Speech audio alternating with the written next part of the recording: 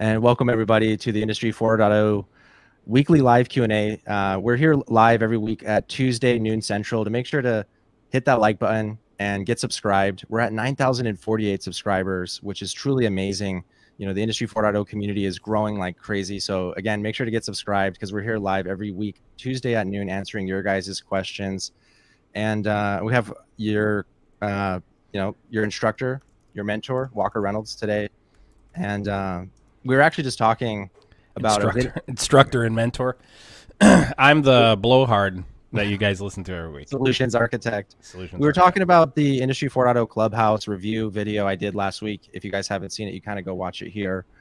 Long story short, there was a comment that I made in that I felt like I was wondering if I was like too hard on them, because the whole idea of the Clubhouse, we love the idea of y'all in the community creating content, getting together on different platforms, taking the message that we preach and then sharing it out there to more people, right?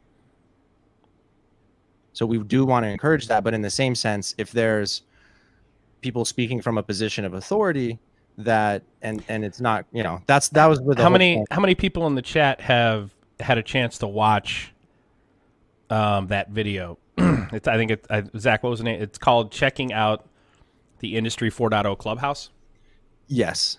How many of y'all had a chance to watch that? I personally only had a chance to watch about 6-7 minutes of it. Zach wanted me to watch the video and then give him feedback on, his critique. I only watched 6-7 minutes at the 39-40 minute mark to see, because I guess that's where Zach wanted me to comment on. And I thought Zach's comments were totally fair. If have you guys not if you haven't had a chance to watch that, it's kind of long. I didn't get a chance to watch it. I love the format. I think that format's awesome. The idea of it seems like the idea of the Industry 4.0 Clubhouse. What's the name of the guy again? Martin Cloak with Raven.ai, who's the guy who kind of started it.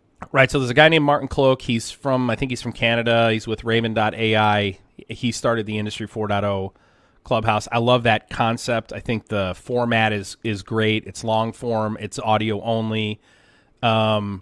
It's really cool. I dig that a lot. I like the concept of bringing together in what's really unique about what they're doing in the Industry 4.0 Clubhouse is it's a panel style discussion, which I like that. I think that's really, really cool.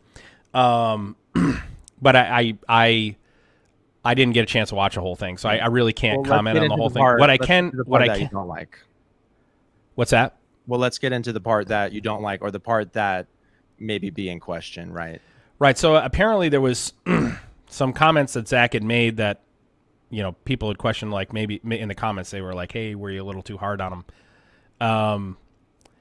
There was the title of the Industry 4.0 Clubhouse, and this is a recommendation to all content creators, okay?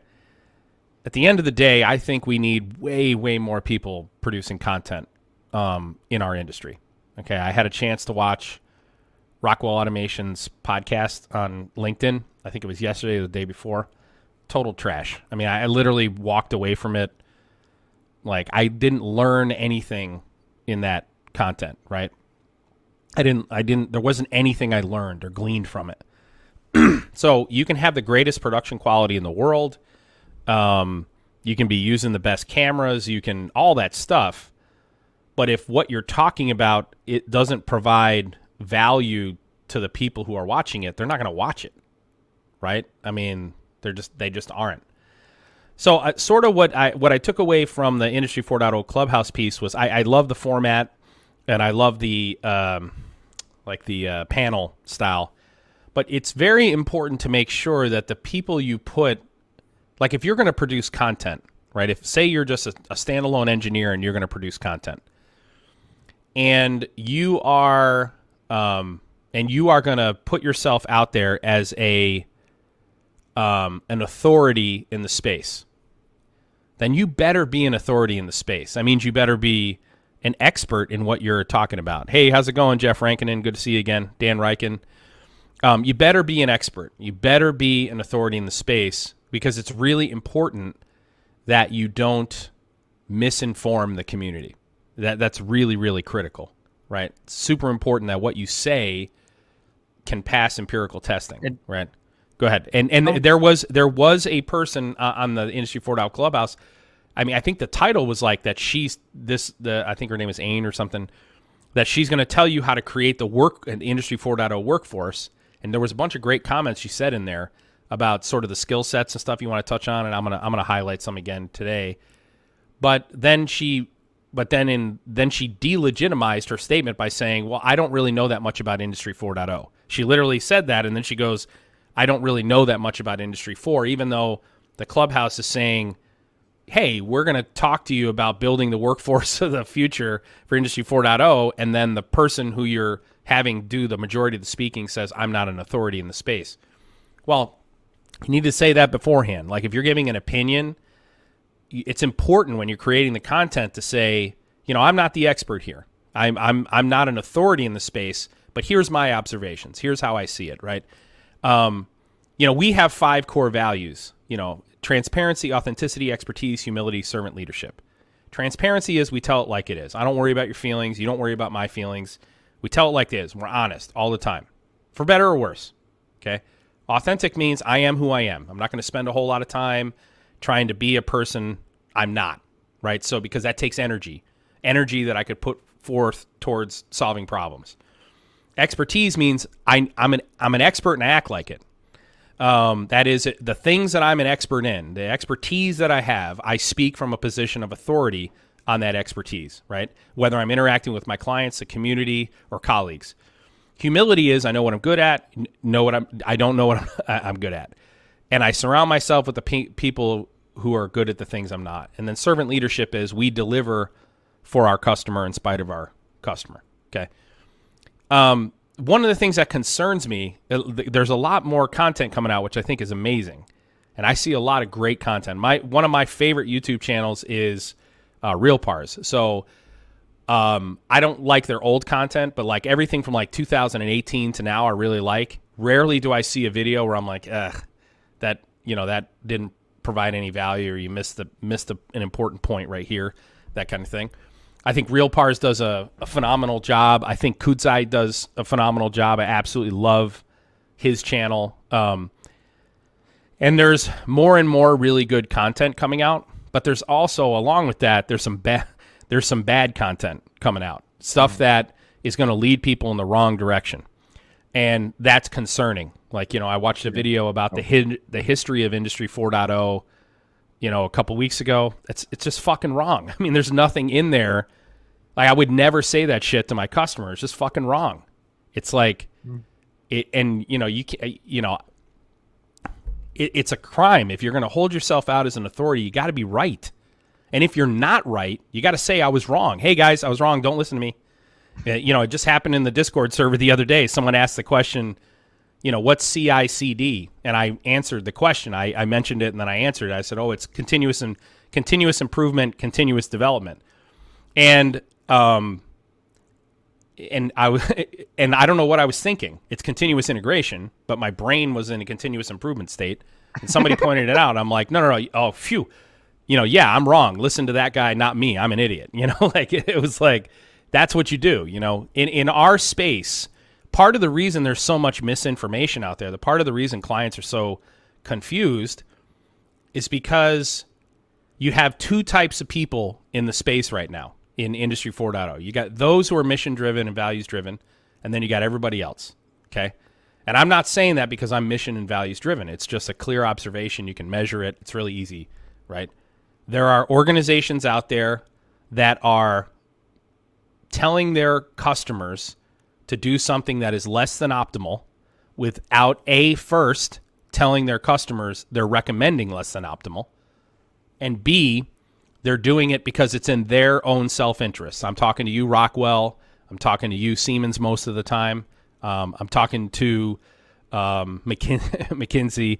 I'm talking to Accenture Group. There's a lot of people out there who are, and that doesn't mean that they always do this, but in my experience, my observation, they're doing it way more than they're not doing it. And And the reason why is, it's money. I mean, it's hey, it's in I'm only going to sell the stuff I'm going to make money off of, right? Those are not mission and values driven people. They're playing the short game. They're the quarter to quarter people. They're like, we're focusing on sales for this month only, and that's all that fucking matters. And it doesn't matter if in my mission to sell as much as I possibly can, I'm doing what's in the exact opposite best interest of my client. Okay. That is a crime, in my opinion. It's a crime. As an organization, as human beings, we have, when you coalesce into an organization or into an order, right? The sociological term, right? You have a responsibility to hold one another accountable. So as engineers, as Industry 4.0 professionals, we need to peer review one another. And we need to do it as respectfully as humanly possible. But we need to hold one another accountable. You can't watch someone, you can't watch someone misinform or make a mistake, make an honest mistake, and not point that out. You have to, especially when you're an engineer or you're a solutions architect, and your clients are depending on you to get it right. Depending on you to get it right. We live in a day and age right now in the United States where police brutality is a big subject, right? And I don't want to get into a big political discussion and all that jazz.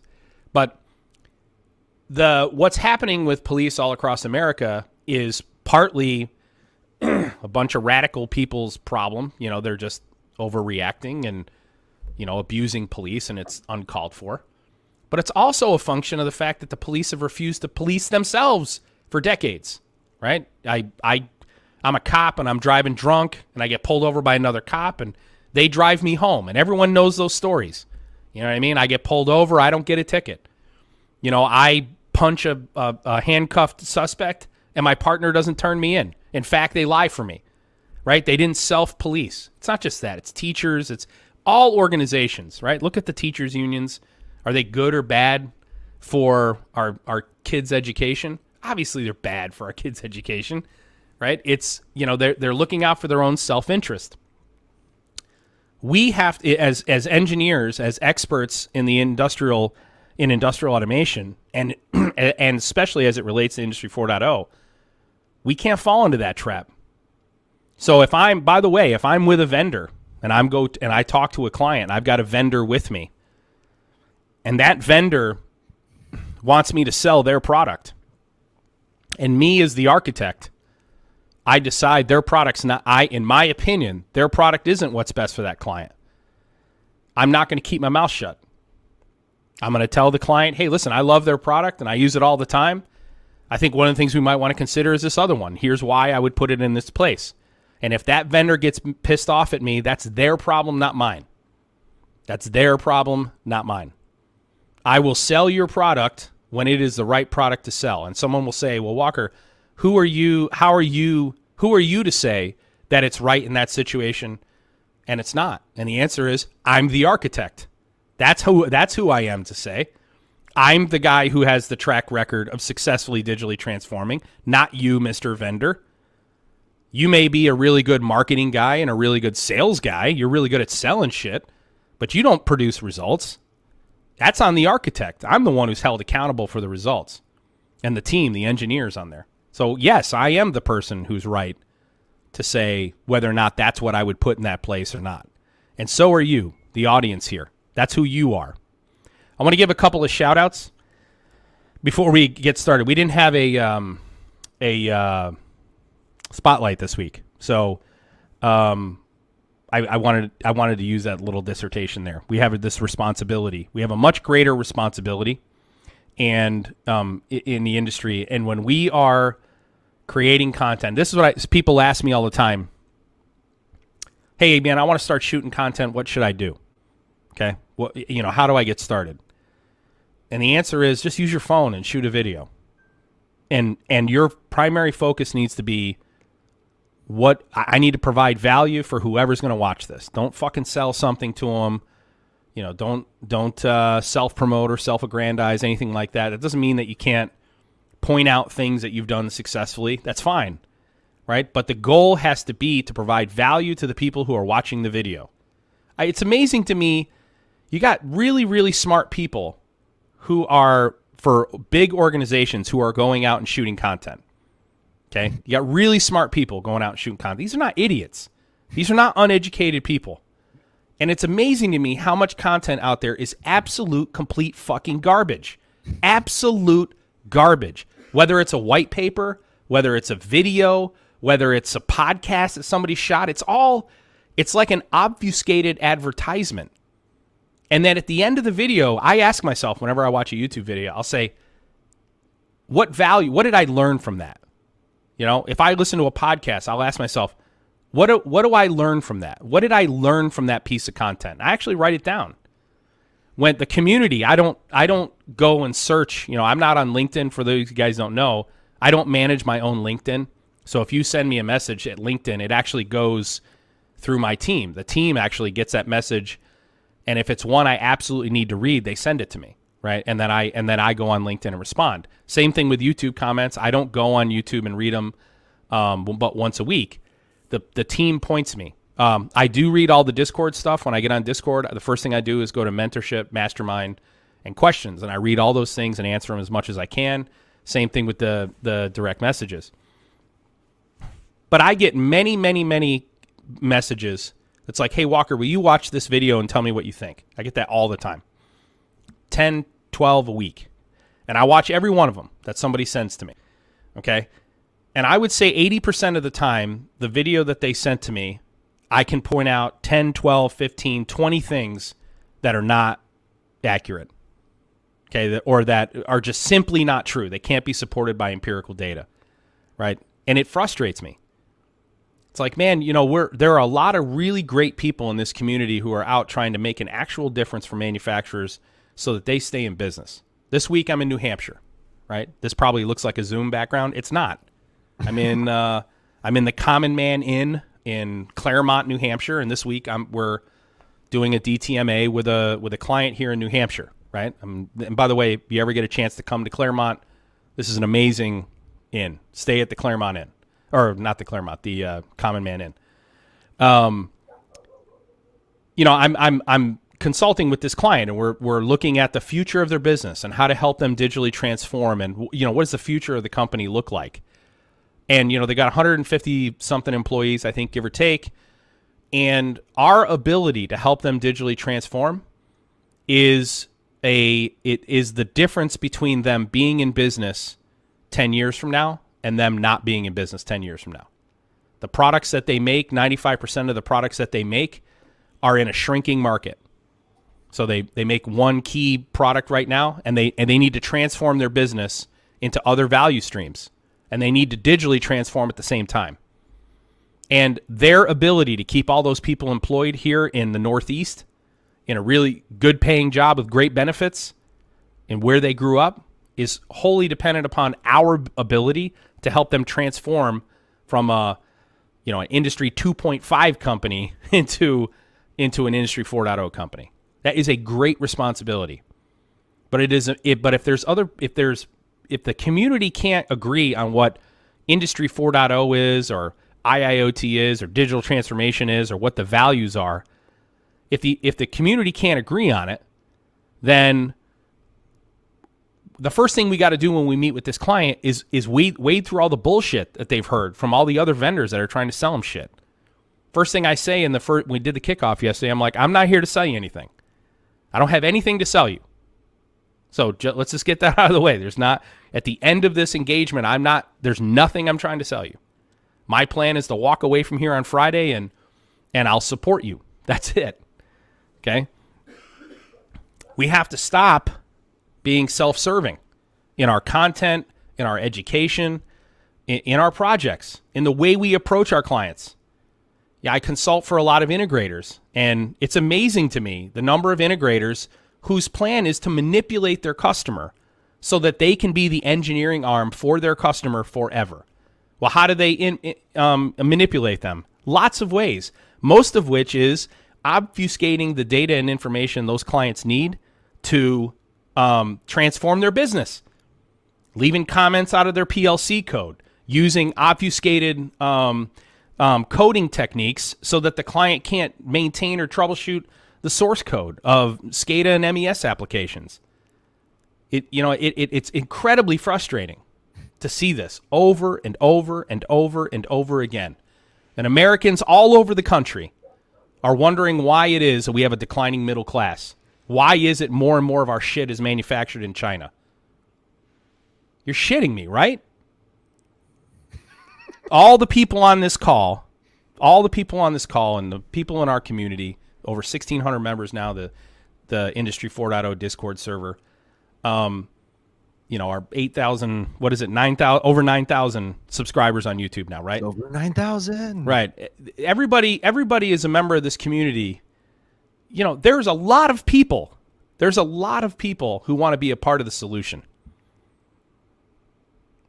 Right? There's a lot of people out there who want to be a part of the solution. Let me just say this. I'm in New Hampshire supporting a customer this week. Okay? And doing a DTMA is a very intensive process. This past week for the Digital Mastermind group, we did session 1 where we went through teaching a 5-hour session trying to teach the 45 members of Digital Mastermind how to lead a DTMA, how to go through this digital transformation maturity assessment process with your clients. Okay? It's very, very intensive. And my commitment to this community, our commitment to this community, means that this morning, after we had the engineering and maintenance session, we had to tell the client, hey, we have to go back to the hotel and do our live Q&A because we can't let the community down. This is our 15th live Q&A. We haven't missed one yet. Our participation, engagement, viewers all continue to go up. Okay? I want you to know that we are committed to the community as much as the community is committed to our collective mission and our collective values. That's why I'm here right now doing this live Q&A, and I'm not on site with the client. And that I won't get back there until 2:30 Eastern. Okay? All right, I'm off my soapbox. I know hopefully you guys don't mind that rant too bad, but it just chaps my ass to no end that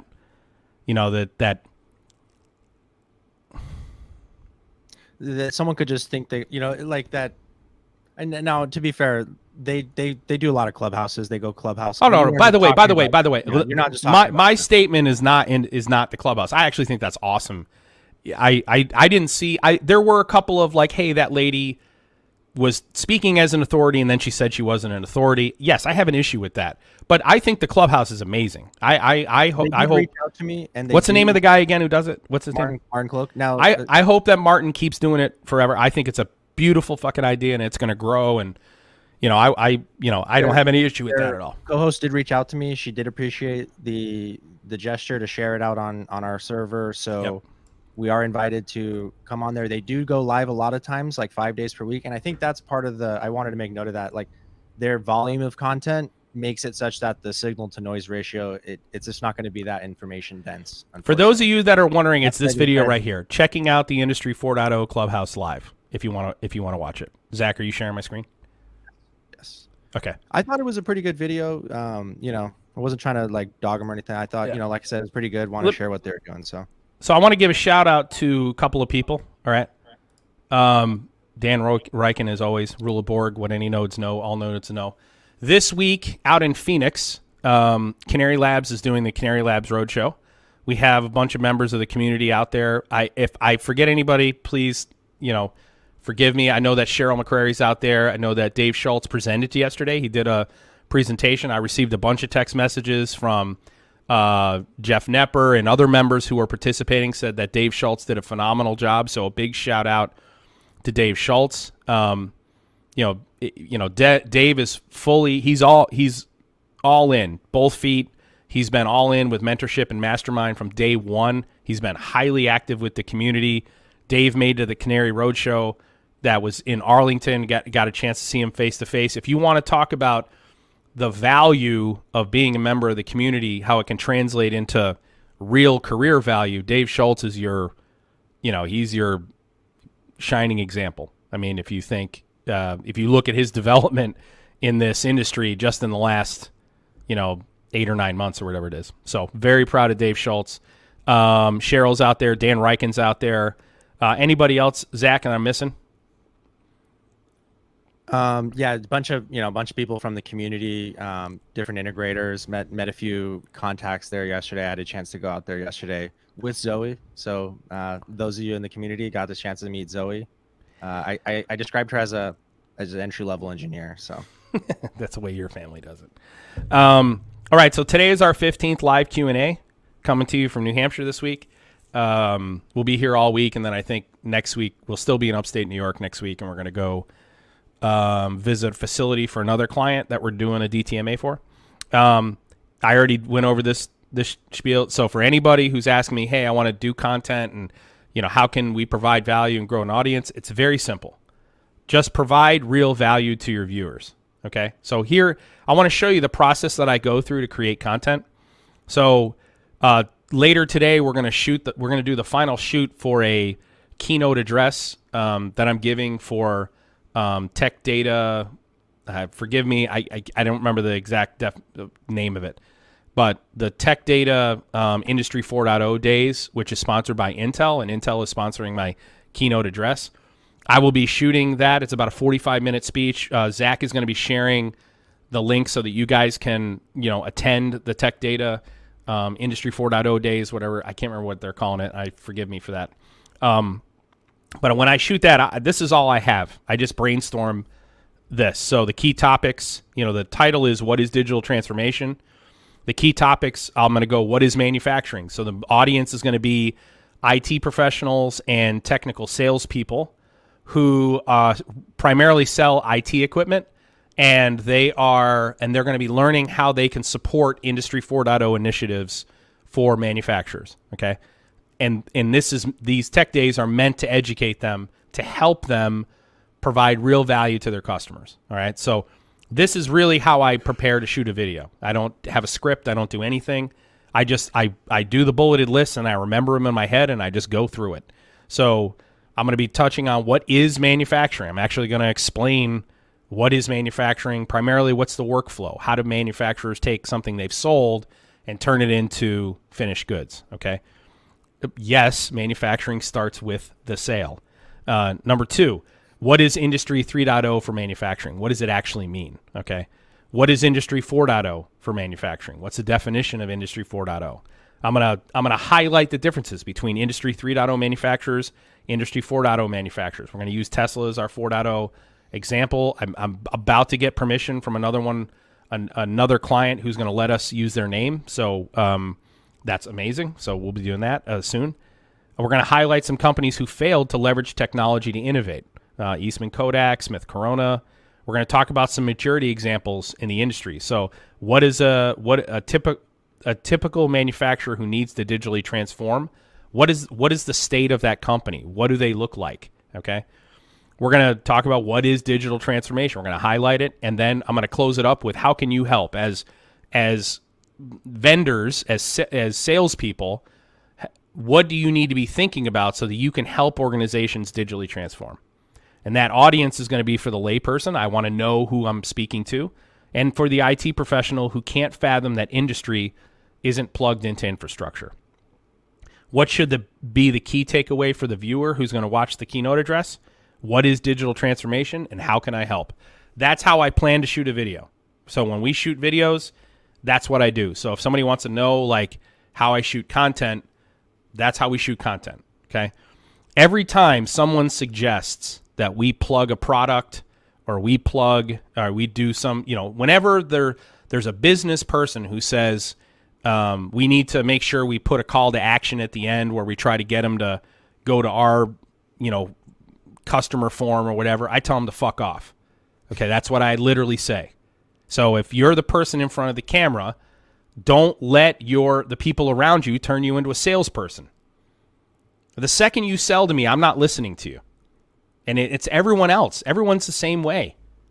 I mean, look, why did everybody buy a TiVo? So they don't have to listen to commercials. I mean, seriously, who the hell? Why do people pay for YouTube Premium?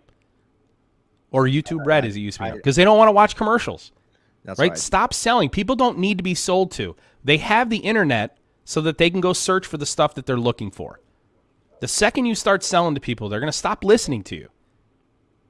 Okay? It undermines your message. So that's how I do this, okay? We talked about this, shooting tech data. Mastermind Session 1 was a huge hit on the Digital Transformation Maturity Assessment Session 1. We'll be doing Session 2 at the end of May. It was a long 5-hour session to get through like the framework of the DTMA and what the outputs are, and how do you structure the sessions and manage expectations and ask the questions and overcome objections. And then what I want to do is I want to talk about continuous improvement versus innovation. I didn't get permission to mention a name, so I'm not going to mention the name, but we had a client who I mentioned to you guys that we don't work with most clients who ask us to work with them. So we're very selective. We only, we're basically picking 1 out of 12, give or take, to do the actual work. And there was a huge company, one of the largest manufacturers in the world, asked us if we would help them with their Plan of the Future initiative and architect it. It's the kind of company that every engineering firm is spending years and years and years and years to just try to get a meeting with the people in charge, right? And they called us, all right? And yet our executive decision was we have a board that lists like of the top 100 manufacturers in the world, which ones we think, based on our analysis, and it's all empirically driven. If you guys were in Digital Mastermind last week, you know exactly how we're calculating it. We're going to show you how to do it, how we're calculating, what pillars we're judging them on, how we're scoring everyone, how we do the distribution.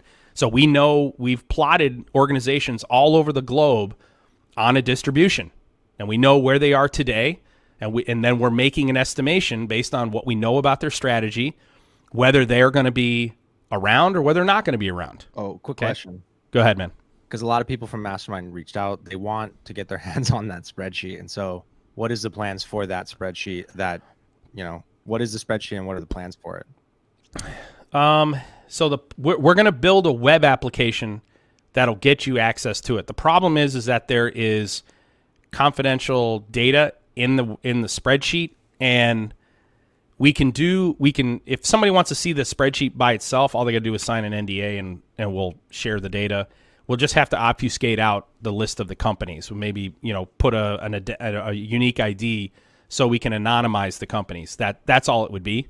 But I don't have any problem sharing that in any way, shape, or form.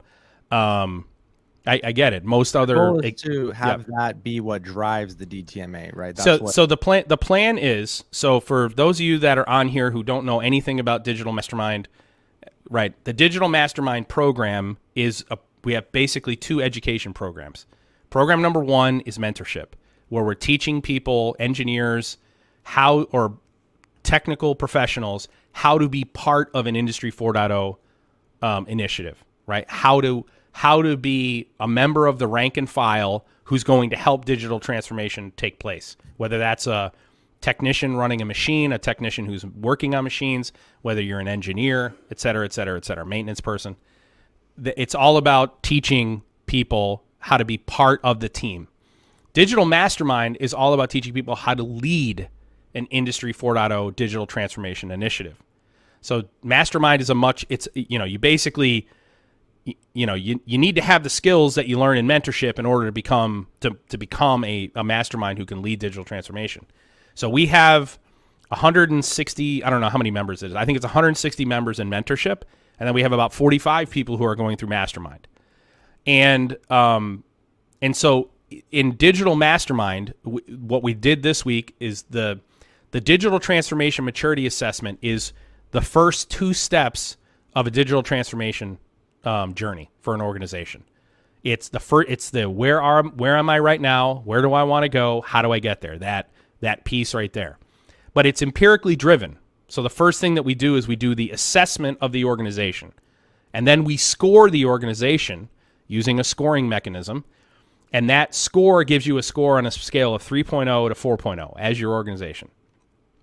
So right now, across the sample set, the average digital transformation maturity score is 3.59. Okay? when we do the distribution, the mean, the average score is left of the peak on the distribution, okay? And so the standard deviation is about 15.9, give or take.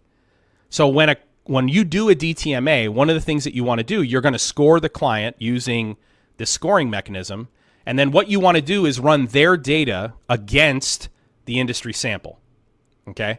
And so then you want to see where they fall in terms of Industry 4.0 maturity on the scale, okay?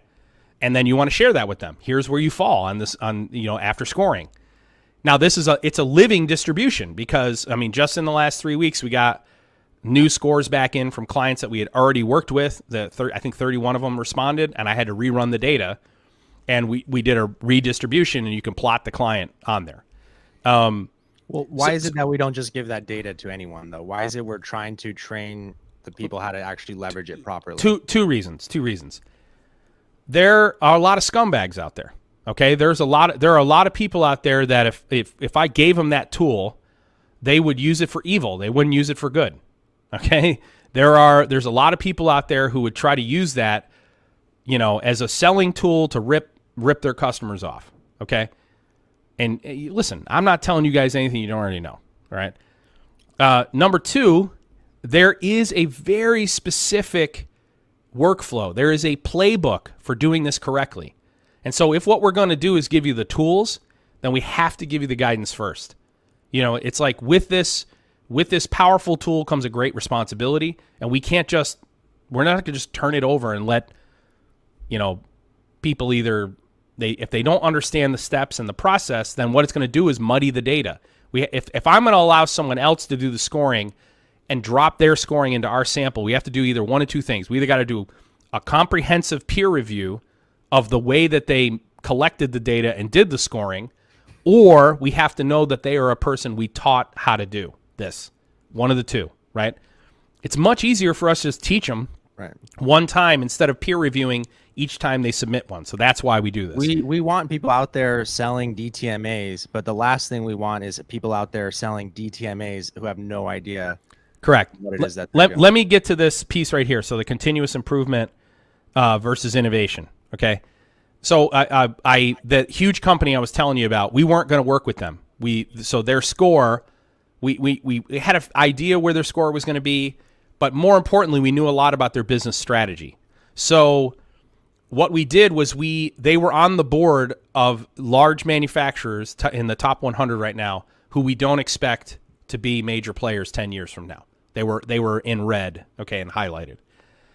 After meeting with the people in charge of their plan of the future, there was one slide they shared with us that made us change our mind, okay? And I'm going to share that slide with you guys here in a second. I shared it in the Discord server. And here's why this slide mattered.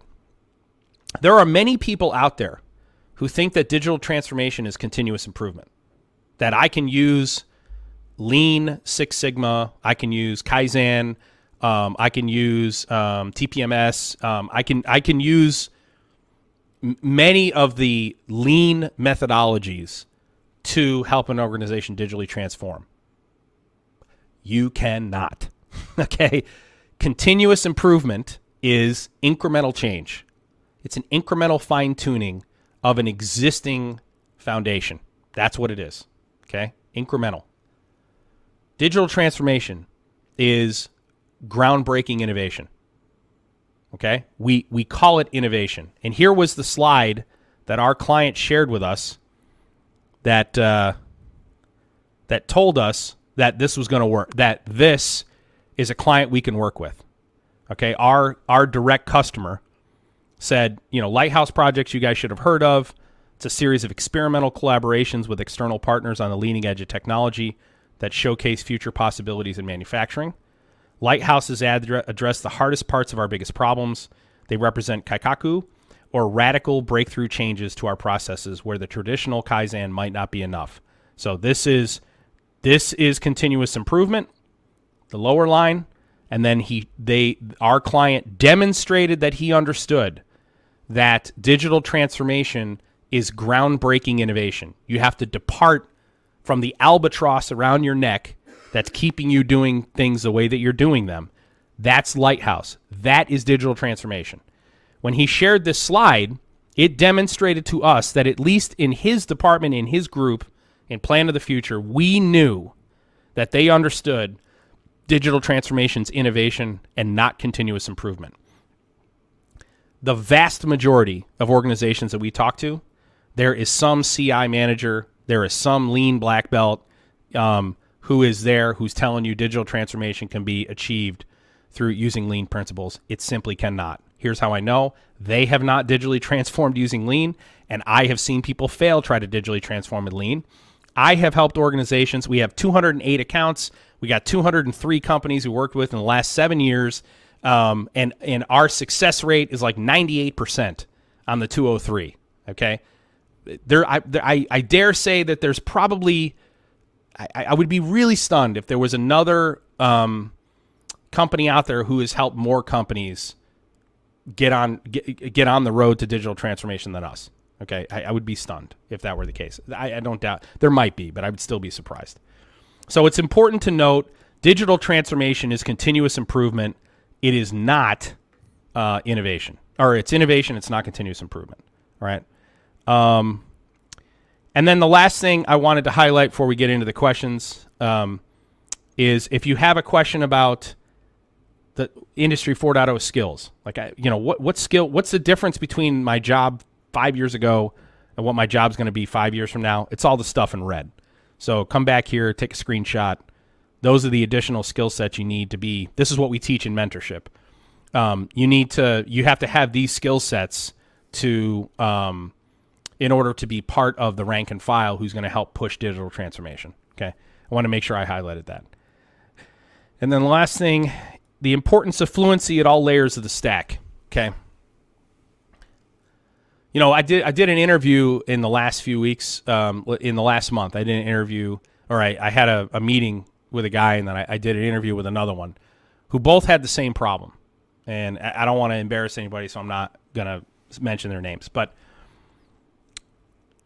if you have no operational experience, and this is an absolute statement. Yes, I'm saying it. Okay. If you have no experience in OT, you have no plant floor experience whatsoever, you are not qualified to lead a digital transformation initiative.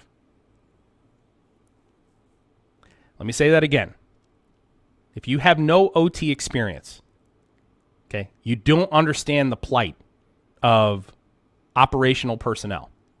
Okay, that is the people who are tasked with taking the plan out of the ERP and turning it into finished goods. If you don't understand the challenges they face, the drivers that dictate what they do next, you're not qualified to lead a digital transformation initiative. Now, it doesn't mean you can't be part of a digital transformation initiative, but you can't lead it. Okay? I don't know how you would be able to do that. It just boggles the mind that you would say, well, I don't have any OT experience. I've never worked in production. I've never supported production directly. I know nothing about their day-to-day job and the challenges they face or the reasons that they keep doing it the way they're doing it, okay? And they're so resistant to change. If you don't understand any of those things, you're going to fail. It's going to be a failed initiative, okay? Digital transformation happens from the ground up. In my meeting this week, the importance of fluency at all layers of the stack, okay? In order for you to have fluency at all layers of the stack, you got to have OT experience, right? Now, that doesn't mean that you have to. There was a great question that Mario asked in the Digital Mastermind on Friday, and he said, Walker, what if we don't have fluency at all layers of the stack? How can we do digital transformation maturity assessments if we don't have fluency? And I said, well, then you create a team that has complete fluency, right? If I can speak knowledgeably at all layers of the stack, then I can lead DTMAs, but I don't pretend to be an expert at every layer in the stack. I'm an expert in definitely 3 or 4 of them. But here's why it's important. We were doing a plant walk for the client here yesterday. And we were walking the floor after the kickoff, and we were looking at all their operations. And the proof of concept for digital transformation is it's going to try to serve 2 things. Number one, You're going to create the foundation upon which they're going to use to digitally transform the organization. Number one, you're going to create that foundation, the technology infrastructure that you're going to plug nodes into, okay? That's your underlying goal, but it's not the visible goal. Not many people are going to even know the difference between one architecture or the other until you hit critical mass and the solution-centered approach doesn't scale. And like all of a sudden I can't add the nodes that I wanted to add, right? But the layperson's not going to know the difference in the architecture. But they are going to realize value, right? So when you do a POC, you have to target immediate value for members of all layers of the organization. So most importantly, the people on the plant floor. Okay? So when we were walking the plant floor, we got into their press area, punch presses. And there were a couple of questions that I asked that were very important questions, right?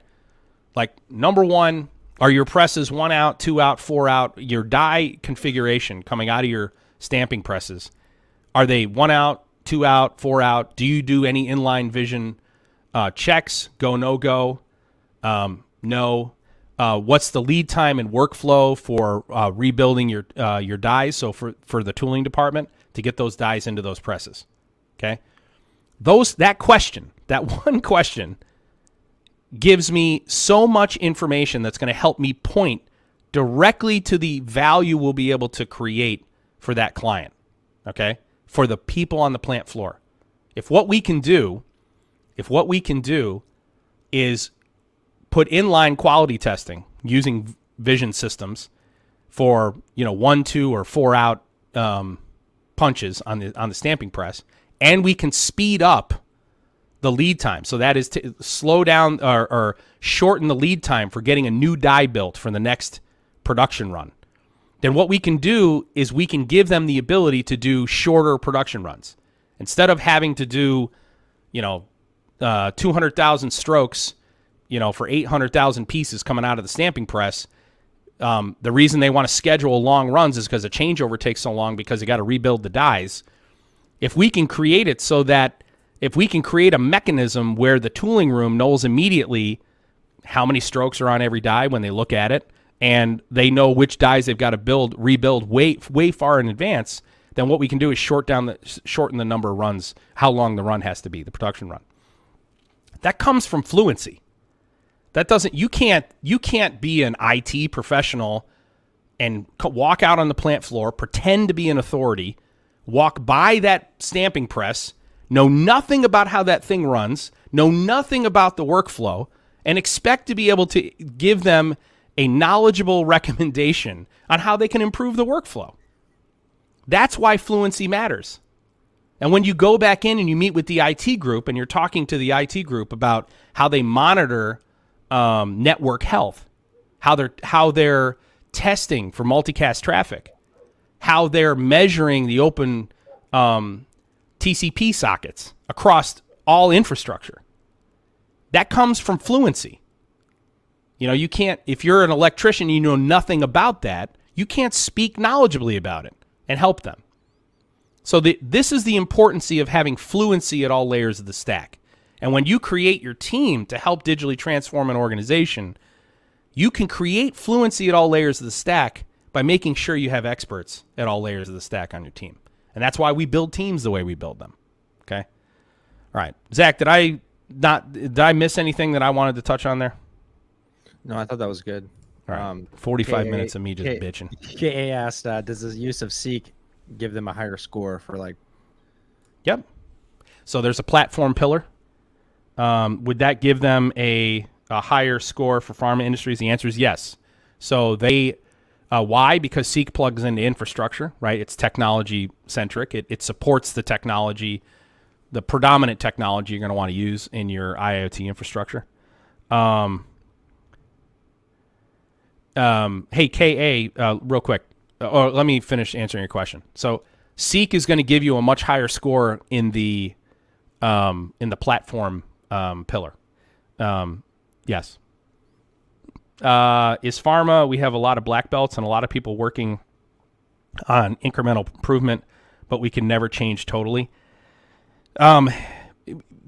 you don't abandon continuous improvement, but continuous improvement becomes part of your digital transformation journey, but many, many iterations into the process. It's not part of the POC. You don't take a continuous improvement approach to architect the proof of concept and your digital infrastructure. You don't use lean to decide what your digital strategy is. That's not how it works. Don't be a scumbag, Michael Brown. Tesla 3.88. If somebody wanted to know Tesla, yeah, or 3.87, I think. Tesla has the highest score. It's the 3.87. Yeah, to put that in perspective, the highest score is 4.0, and Tesla's a 3.87. There is no 4.0 score, and not in our sample. And our sample is massive. I dare say we have the largest collection of data of for manufacturers in the world. I don't have any doubt about that. May the 4th be with you. Yes, may the 4th be with you for guys. Sorry, I forgot to mention that. And let me see. In pharma, I just want to make sure I cover everything, Zach, that I don't miss. Walker, I'm really struggling with what I feel is a lot of gatekeeping. IT and OT digital transformation includes a lot of smart people who don't know much beyond their bubbles. Yeah, SSS and AAA. The first thing you have to do is tell them that they don't know anything outside their bubble. So Vaughn is with me this week. Yesterday in the session, the president of the company is sitting in the room with us, and Vaughn was sitting right next to me. We had a big room during a big group. We had the CFO on, we had the president of the company, and the first thing 10 minutes into the conversation, I asked the chief financial officer and the president of the company, do you guys know that you're not the smartest people in this organization? And when I meet with the directors on Thursday and the ownership group, I'm going to ask them the same question. And what they said was, yes, we're not the smartest people. They said our job is to enable the smart people.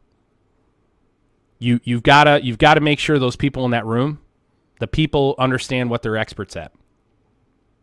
I think most of you would be very, very shocked at the approach that I take when I'm working with a client.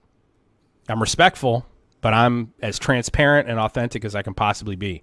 Because if I worry about people's feelings, if you worry about people's feelings, think about how much time that takes. Imagine you got one person in there who's way more sensitive than everybody else, and they're the caveman, right? The citizen against virtually everything. If you craft the message so that you don't offend the most offended person in the room, then you're not saying anything. You're certainly not saying anything meaningful. Okay. All right, got that. All right, let's go and answer a couple of questions. May the force of transformation be with you guys. Digital Vader. We'll call Dan Reichen Digital Vader. Hey, Zach, you want to... When is this again? We're doing this in June or something, right? Architecting your Industry 4.0 career.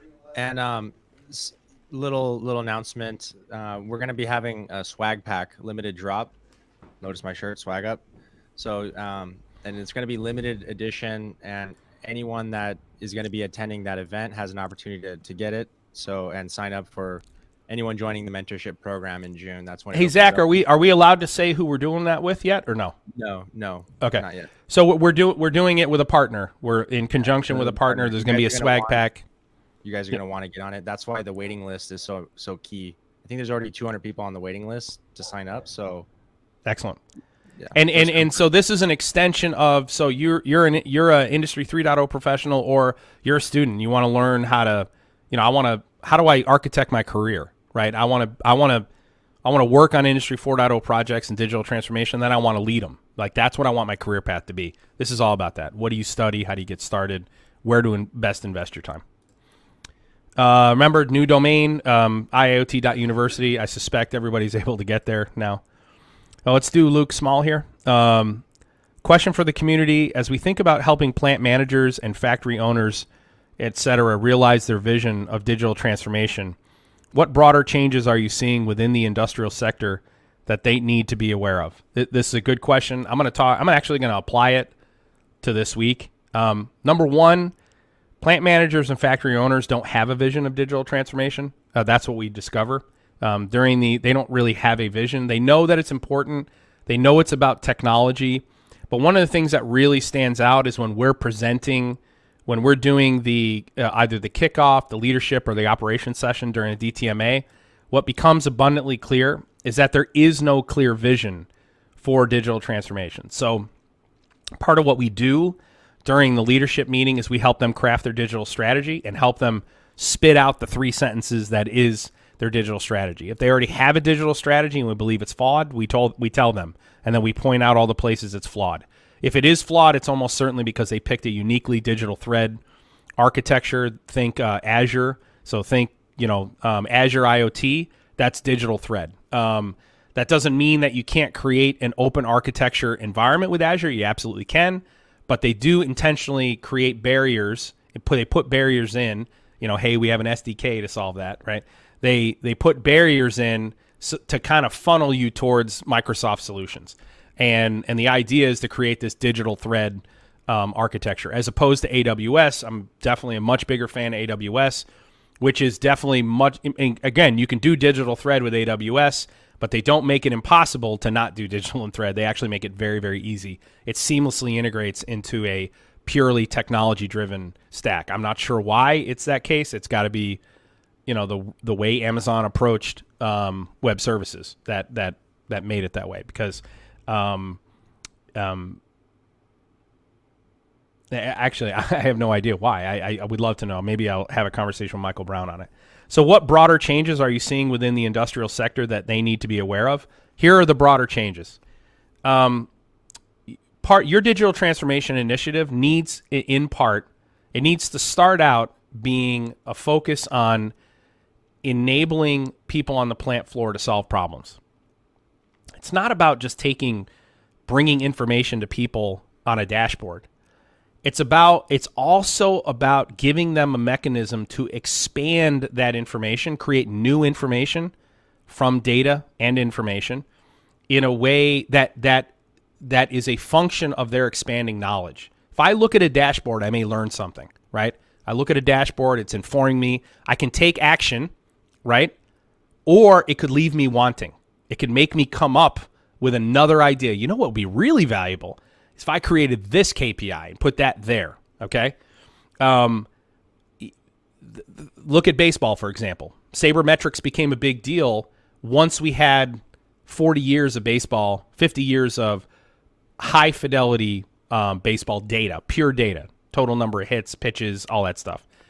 Sabermetrics it fundamentally changed. The KPIs that we use in baseball have changed as a function of the fidelity of the data. And they continue to change because as we analyze that data and information, OPS and OPS plus and WHIP and all that jazz, it makes us come up with ideas on how we can become even better at fielding a team on the floor, on the field, right? The same thing happens in digital transformation in your plant. So what are the broader changes that Luke is asking about? It's that the organizations that are succeeding are the ones who are most agile, or as our client here in New Hampshire likes to say, nimble.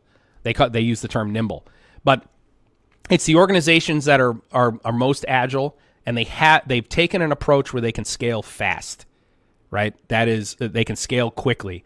That continuous integration and continuous development is driven from the edge. It's not driven from some IoT team in some far off data center somewhere. Okay. Number 2, your personnel is going to become more technically adept. You're going to hire more technically adept people. You're going to start testing your operators. When you're interviewing operators, you're going to start giving them tests to test their technical aptitude.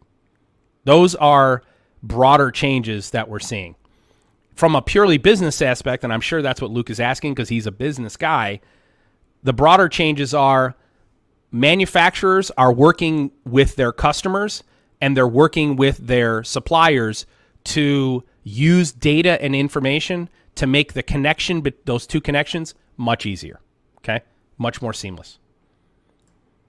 Has anyone worked with MS Dynamics GP? That's Great Plains, for those of you that don't know what that is. How are real-time connections made in the unified namespace with it? Is it SQL? Is there a mapping of tables and fields? The answer is it is SQL. That's the primary mechanism. There is a REST API as well.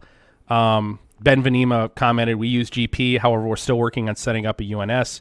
so I don't necessarily have any help there. The reality is that when you create a unified namespace and say you're going to hit Great Plains, you're almost certainly going to be querying the Great Plains backend, and then you're going to be mapping to the unified namespace that way, including having topics in the namespace that are data set results. Okay, so a whole data set as the payload in one topic. Okay, Davey, I can't answer that yet. Okay, Tino Co. This will be the last one I answer, and then I'm going to see if there's any questions in the chat. You once asked what was my biggest hurdle. Currently, I'm trying to understand what is the best approach for machine integration in a facility. So this would be, how do I get my machines, the machine intelligence, integrated into my infrastructure? For example, scenario 1, the machine comes from the supplier with no profile, think no objects, right? And the engineering team traces parameters from the machine, production count, downtime, alarms, temps, pressure, etc., and they push it up to a certain MES system. It really shouldn't go to the MES system. It should go into a unified namespace. Then this MES system has all the logic processing, those parameters coming from the PLC. That is your leak. That's your least ideal scenario, but it may be one you're forced to do on a case-by-case basis. Scenario 2, taking away the logic part from the MES and putting it in the PLC. That's more ideal than scenario 1. This approach makes the PLC smart in a way that it manages production and requires less acknowledgement from the MES system. Exactly. Scenario 3 is the most ideal scenario. All the logic is done on the MES side, and the machine already comes from the supplier with all the relevant parameters regarding control, production quality, process, alarms, and so on. That's what you're trying to get at. So for your greenfield implementations, you're going to have a minimum technical requirements for all the intelligence in your infrastructure, and you're going to have a specification you give to your OEMs. That specification right now is focused on capabilities. It needs to do this, it needs to do that, and it needs to, the cycle time's got to be this, it's got to have these safety features. The one thing that you never put into your specification is, how is it going to integrate into my infrastructure? You're going to add that into your specification. It needs to meet these minimum technical requirements. Scenario 3 is the ideal scenario there. So, great question. We'll get to the rest of them next week. Let me see real quick. There was a good question from Jason Koch. Okay. Sounds like we have an opportunity. He is a manufacturing equipment OEM. How can he help empower his customers' digital transformation when he represents only a small fraction of the manufacturing line in total? That's it. Michael Brown says I have answers. Thank you, Michael. I'm definitely going to get with you.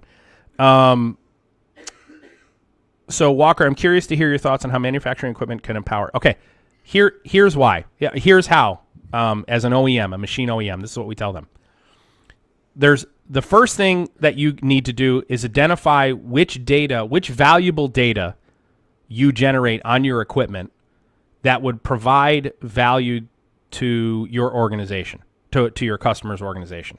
So you need to define that. You actually have to say, here is data that we create that would be valuable to you. Number one, that's first thing is the definition. Second thing is the mechanism. Here is how we'll share that data and information with you. Okay, here's how we can share it to you. And it needs to be edge-driven, lightweight, open architecture, report by exception. Okay. Number 3, give them an example of how they can turn that data into value. And if you, this could be through statistical process control. It could be through statistical process control on the edge, and then machine learning to predict failure in the cloud. Right. If you do that as an OEM, okay, and you're focused on wowing your client by showing them that a machine doesn't just have a functional role in your organization, but it also has an intelligence role in your organization. If you're the one who can show that hey, our machines are designed to fit within an ecosystem, okay, then you become the OEM, the standard OEM that they're going to go to for everything. Okay. John Forboard said, is the lack of multi-layer fluency part of why most organizations fail in their initial DT attempts? Yes, they have the wrong partners, right? That's number 3, why they fail. Jeff Rankinen, DTMA is needed for our automation lab equipment. We have some 4.0 equipment and software, but you're missing ERP and MES, for example. Exactly, Jeff. I could talk to you offline on how to achieve that. Lean, I not on a benchmark capability. Jason, your thoughts? How do you deal with people's interactions in Industry 4.0? The most used software is Teams. We even use it on the field to record videos and photograph QR code. Teams and Slack. So if you look at social, this is why we're huge fans of Flow software. Okay, so when you hear me talk about Flow, the first time I ever saw Flow software, which is it's a South African company. There's a guy. He's a member. The president of the company. His name's Graham. Is it Welton? It's Welton, right? Zach. Now that I forgot his last name. So Graham. Anyway, Graham is a member of the Discord channel. He owns a company called Flow. He creates a platform called Flow Software. They were the first platform I ever saw that did two things. It did inline predictive analytics. That is, you could be plotting a time series measure over time. It would go back and look at all the previous history, and based on previous history and the current state, it would predict, hey, how much I might produce on this shift. And it wasn't a simple algorithm. It was actually it's a very complex algorithm, and plots it on a chart. Number one. Number two, they have seamless social media integration. So they integrate into Slack, they integrate into Teams. So the triggers, they're going to integrate to Discord, Graham said. And they're going to integrate. He's working on that right now, adding Discord in. And he's actually adding in MQTT Broker and unified namespace capability as well. He already supports MQTT and Sparkplug-B, but now he's going to add in the broker and unified namespace management modeling. But the reason we're such huge fans of that platform is because it seamlessly integrates with social tools like Slack and Teams. So yes, to answer your question, those social tools should become what we refer to as the real-time communications platform for your organization. Yeah. Do you design and support for the TPM fillers, or leave that implementation to the organization? Okay, so we support the implementation with the organization, but we don't do the design itself. That needs to come from within, Peter Key. Good question. Alation's data catalog works well to have multiple database. Do you recommend it? Answer is yes in certain use cases. Sorry, I could go through the use cases in another video. And then I think Srihari, this is a good question or comment. I think lean and continuous improvement needs digital transformation to stay relevant rather than the other way around. Exactly. All right, gang, listen, I've got a meeting at the bottom of the hour with our clients, so we got to get back over to that plant. I truly appreciate everyone joining in. If there's any other questions, drop them in the Discord, and we'll try to get them answered. And we will see you guys next week. Thank you, everyone, for joining. Thank you, guys. Bye.